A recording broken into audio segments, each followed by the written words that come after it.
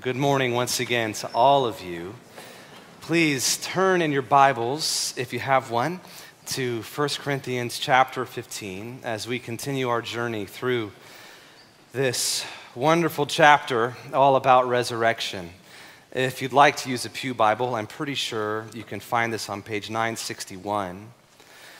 And this morning we're listening to these verses that Lisa read to us a few minutes ago, verses 29 through 34. And these verses would have been originally first addressed to early Christians, new Christians in the city of Corinth, the church in the city of Corinth. And what's amazing about God's word is that by his Holy Spirit, the same Spirit who inspired these words to Paul, that same Spirit is here with us now addressing these words to us afresh right now. So this is our fourth week in this chapter. So like we did last Sunday, let's do a quick recap in case you're just now joining us. Week 1, we considered through verses 1 through 11 the matters of first importance. Christ died, Christ rose, Christ appeared. The second week, we looked at verses 12 through 20, or 12 through 19. What if Christ had not been raised? Well, then everything in life and death is worthless and futile. Week 3, last week, if you were here, we looked at verses 20 through 28. But in fact, Christ has been raised. Jesus has done something about death, praise God. Jesus will do something about death. And in his great power, Jesus is not only death's conqueror, he is also death's great reverser. That's where we've been.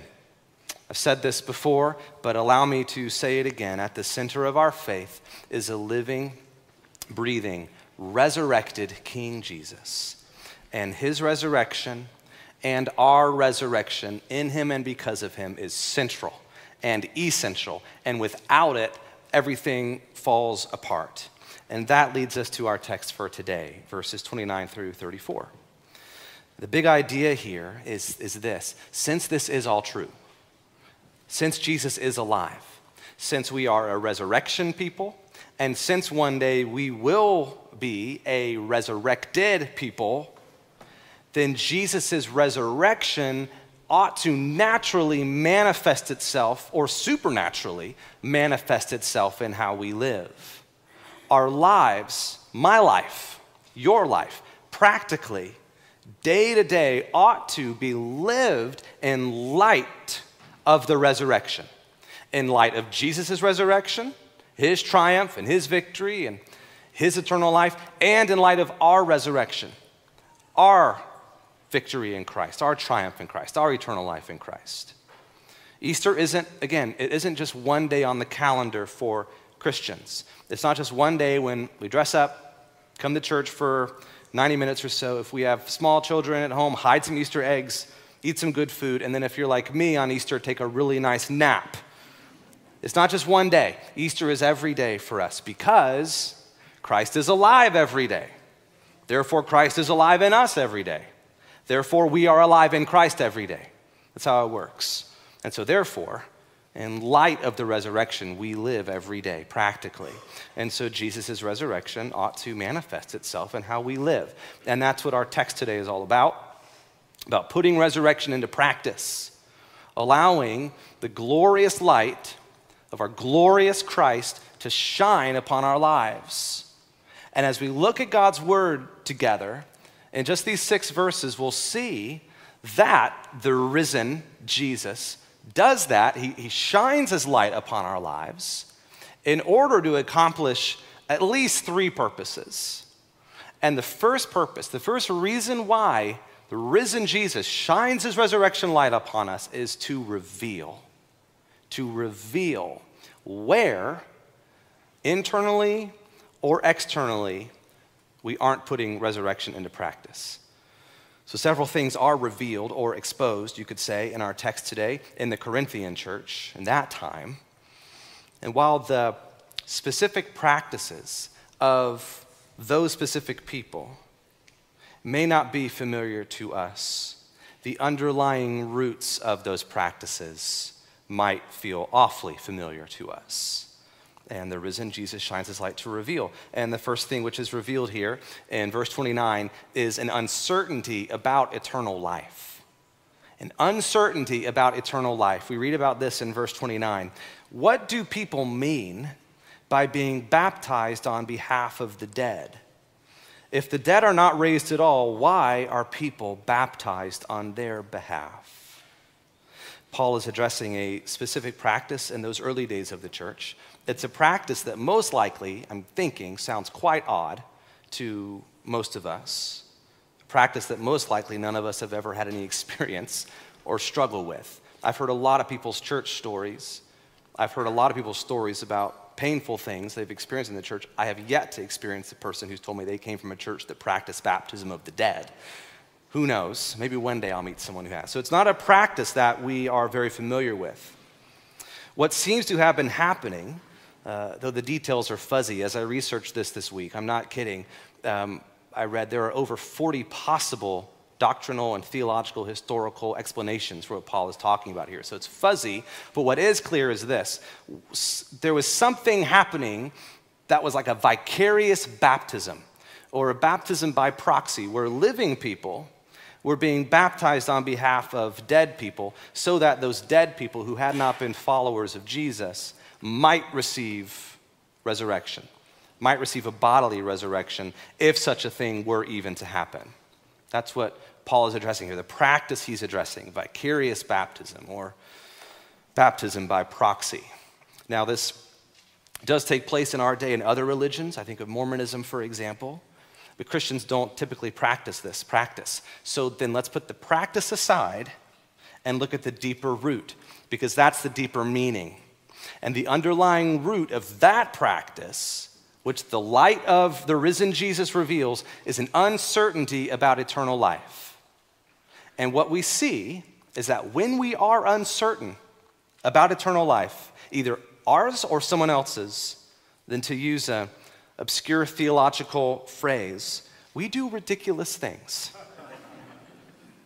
A lack of certainty in Christ, a lack of certainty about eternal life in Christ was manifesting itself in their lives through that practice that we read about, and it will manifest itself in our lives through different practices.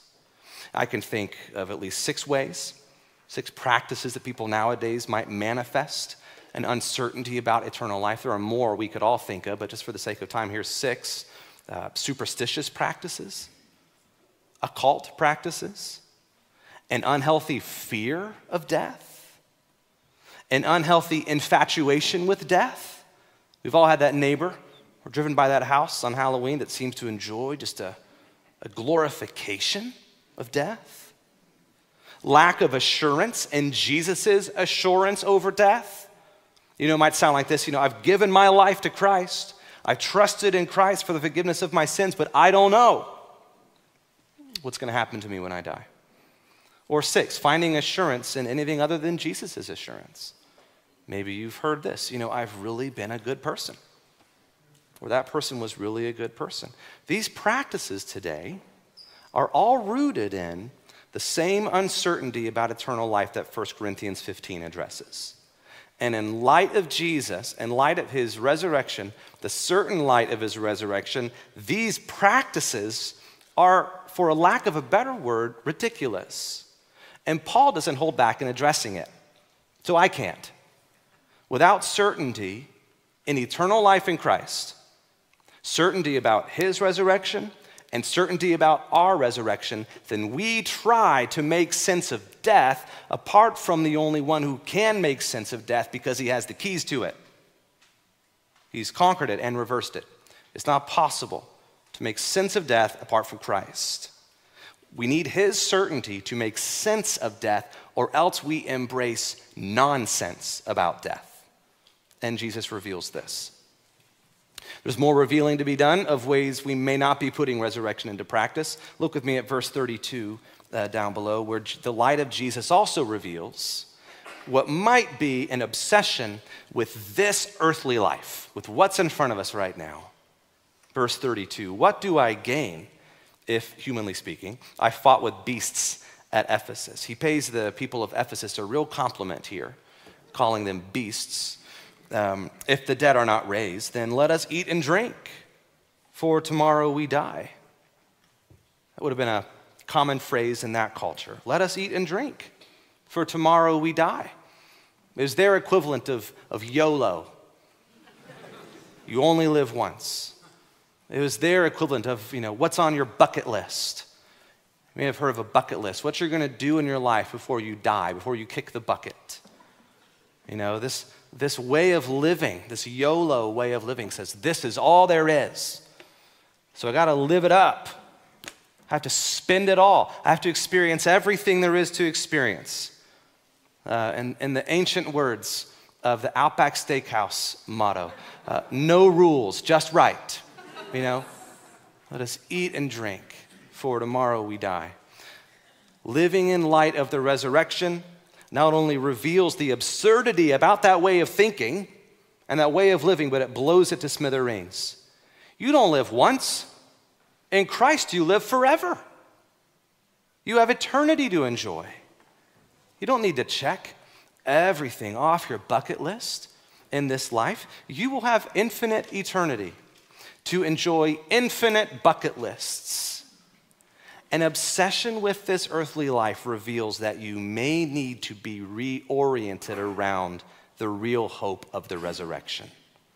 You may not experience every joy in this life.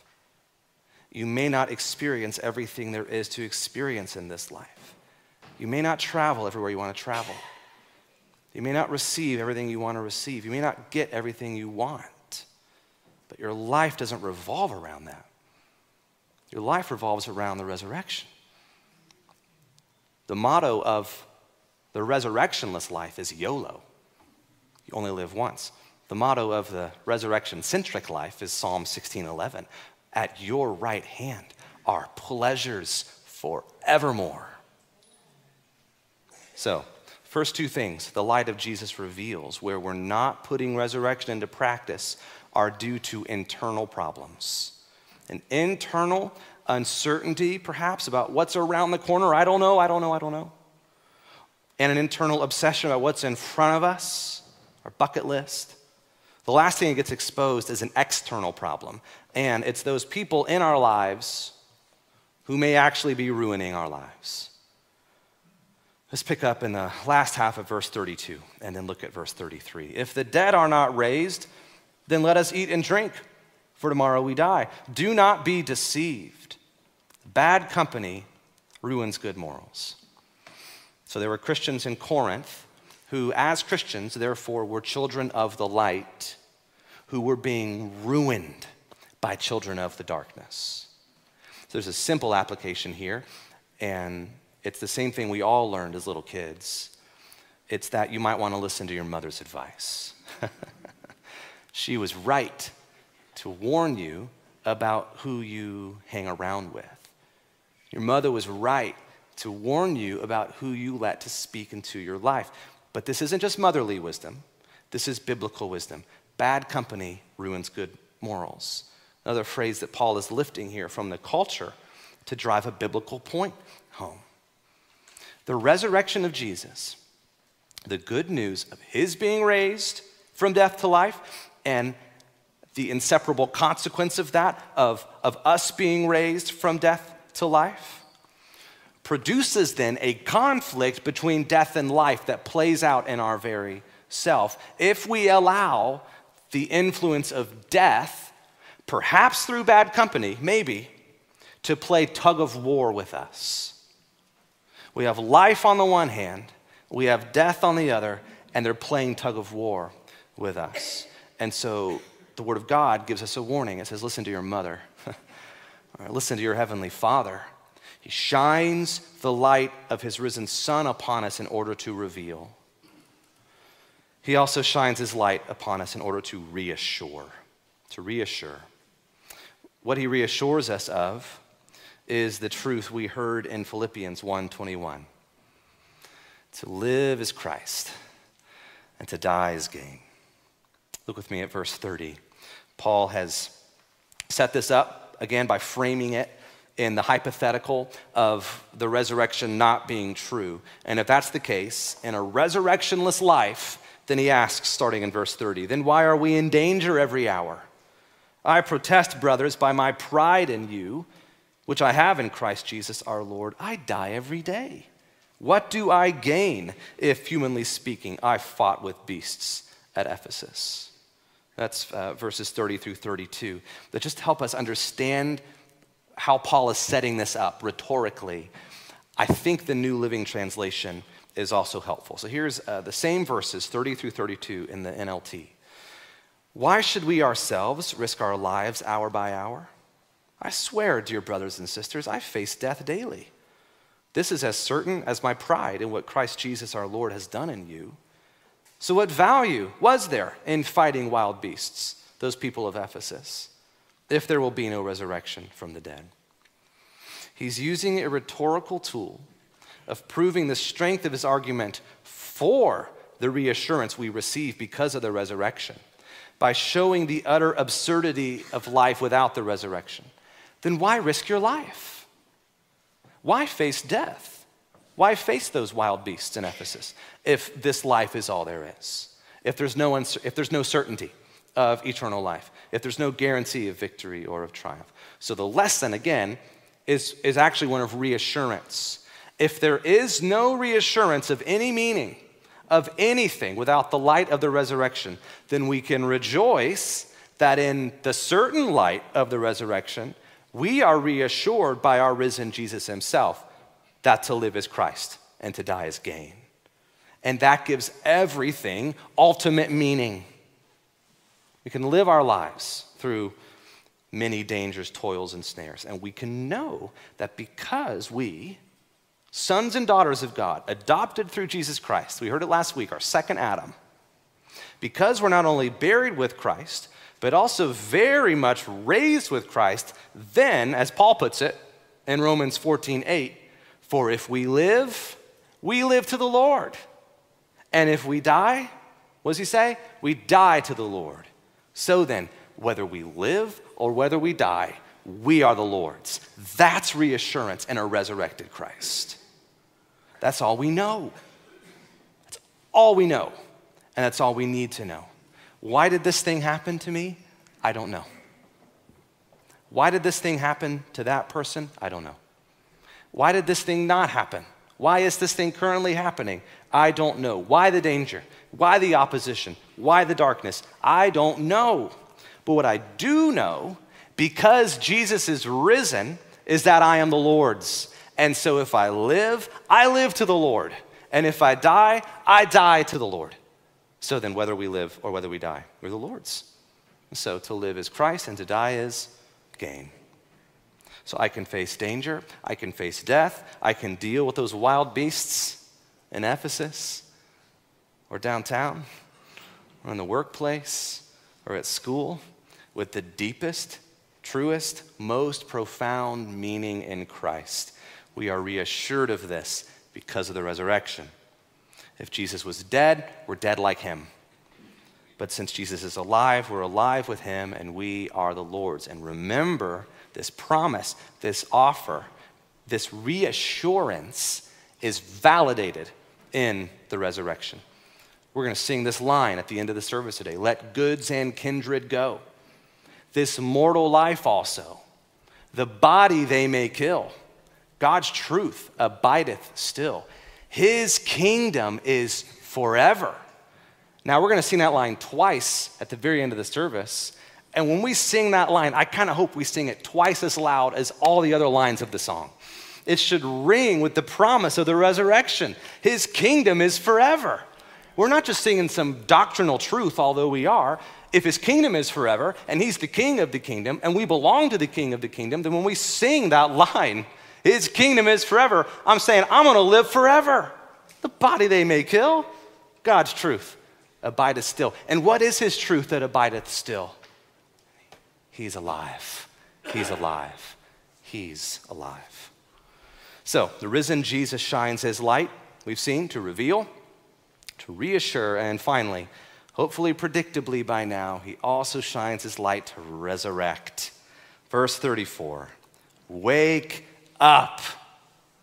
Someone turn to your neighbor who looks like they're sleeping through this sermon and say, wake up. Come on, you can do it. Wake up. It's okay. Wake up from your drunken stupor as is right, and do not go on sinning. For some have no knowledge of God. Get ready for this. I say this to your shame. Whew. Sounds a bit harsh. I say this to your shame. Let me read how Eugene Peterson paraphrases this in The Message. Think straight. Awaken to the holiness of life. No more playing fast and loose with resurrection facts. Ignorance of God is a luxury you can't afford in times like these. Aren't you embarrassed that you've let this kind of thing go on as long as you have? Aren't you embarrassed? Paul is not being harsh. He's being kind. Because it's not kind to let someone continue to go on living in such a way, or to continue doing things in such a way, or continue being the kind of person who behaves a kind of way, which in light of the resurrection is actually an embarrassment. We all need that friend or that spouse who will, kick us under the table when we're about to embarrass ourselves in front of company. I know I have felt that gentle or sometimes not so gentle kick from Catherine a few times. I've got lots of embarrassing stories, but I don't have time. I can't share them. I'm so sorry. We all need that friend or family member who will tell us, you've got whipped cream on your nose. You might want to get that ketchup off your chin before you go into the job interview. To hold up a mirror and say, you might be embarrassed by this if you could see it, might bring shame, but the shame is driven by love. We might not like what we see in the mirror, but sometimes we have to look in the mirror. And that's what Paul is saying in verse 34. He's saying, wake up from your drunken stupor. Look in the mirror. Some of you are living like you don't know God. And I say this to your shame. I'm saying this because I love you too much to let you keep living like this, church. So maybe we need to hear this morning in love and in Christ, but in all seriousness, wake up. Some of you might be living like you don't know God. Wake up.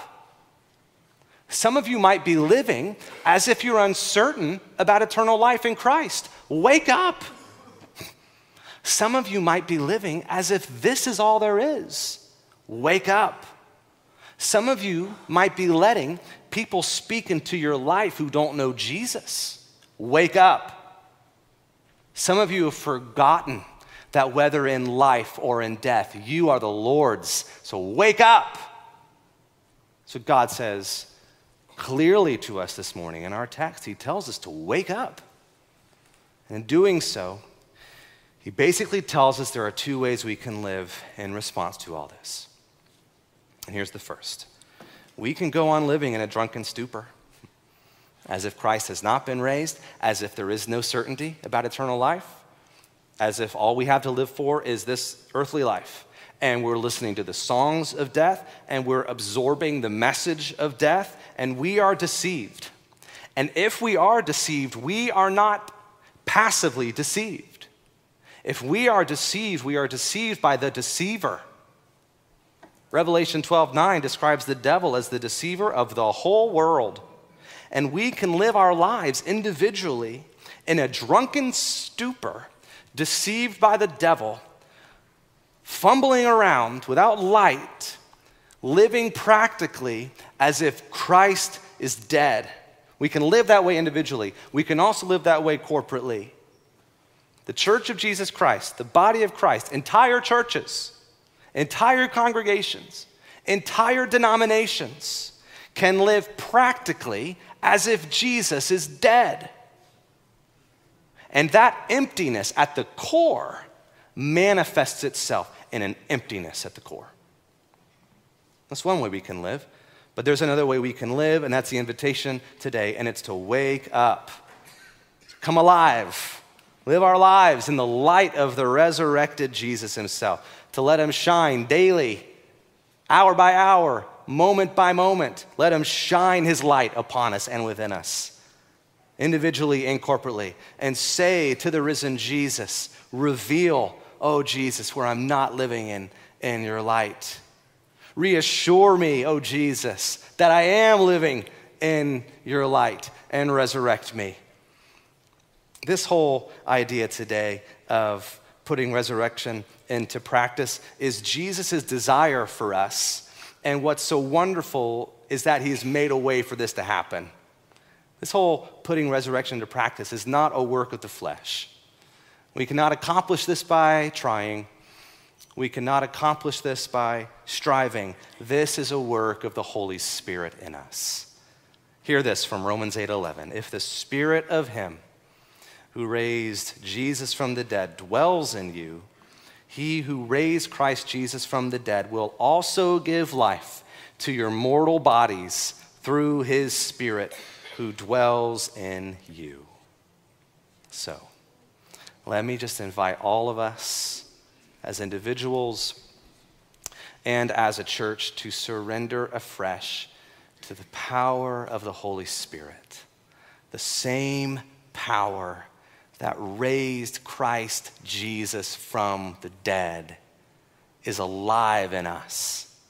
And oh, that we would surrender more and more to come alive in him, that we would allow him to wake us up.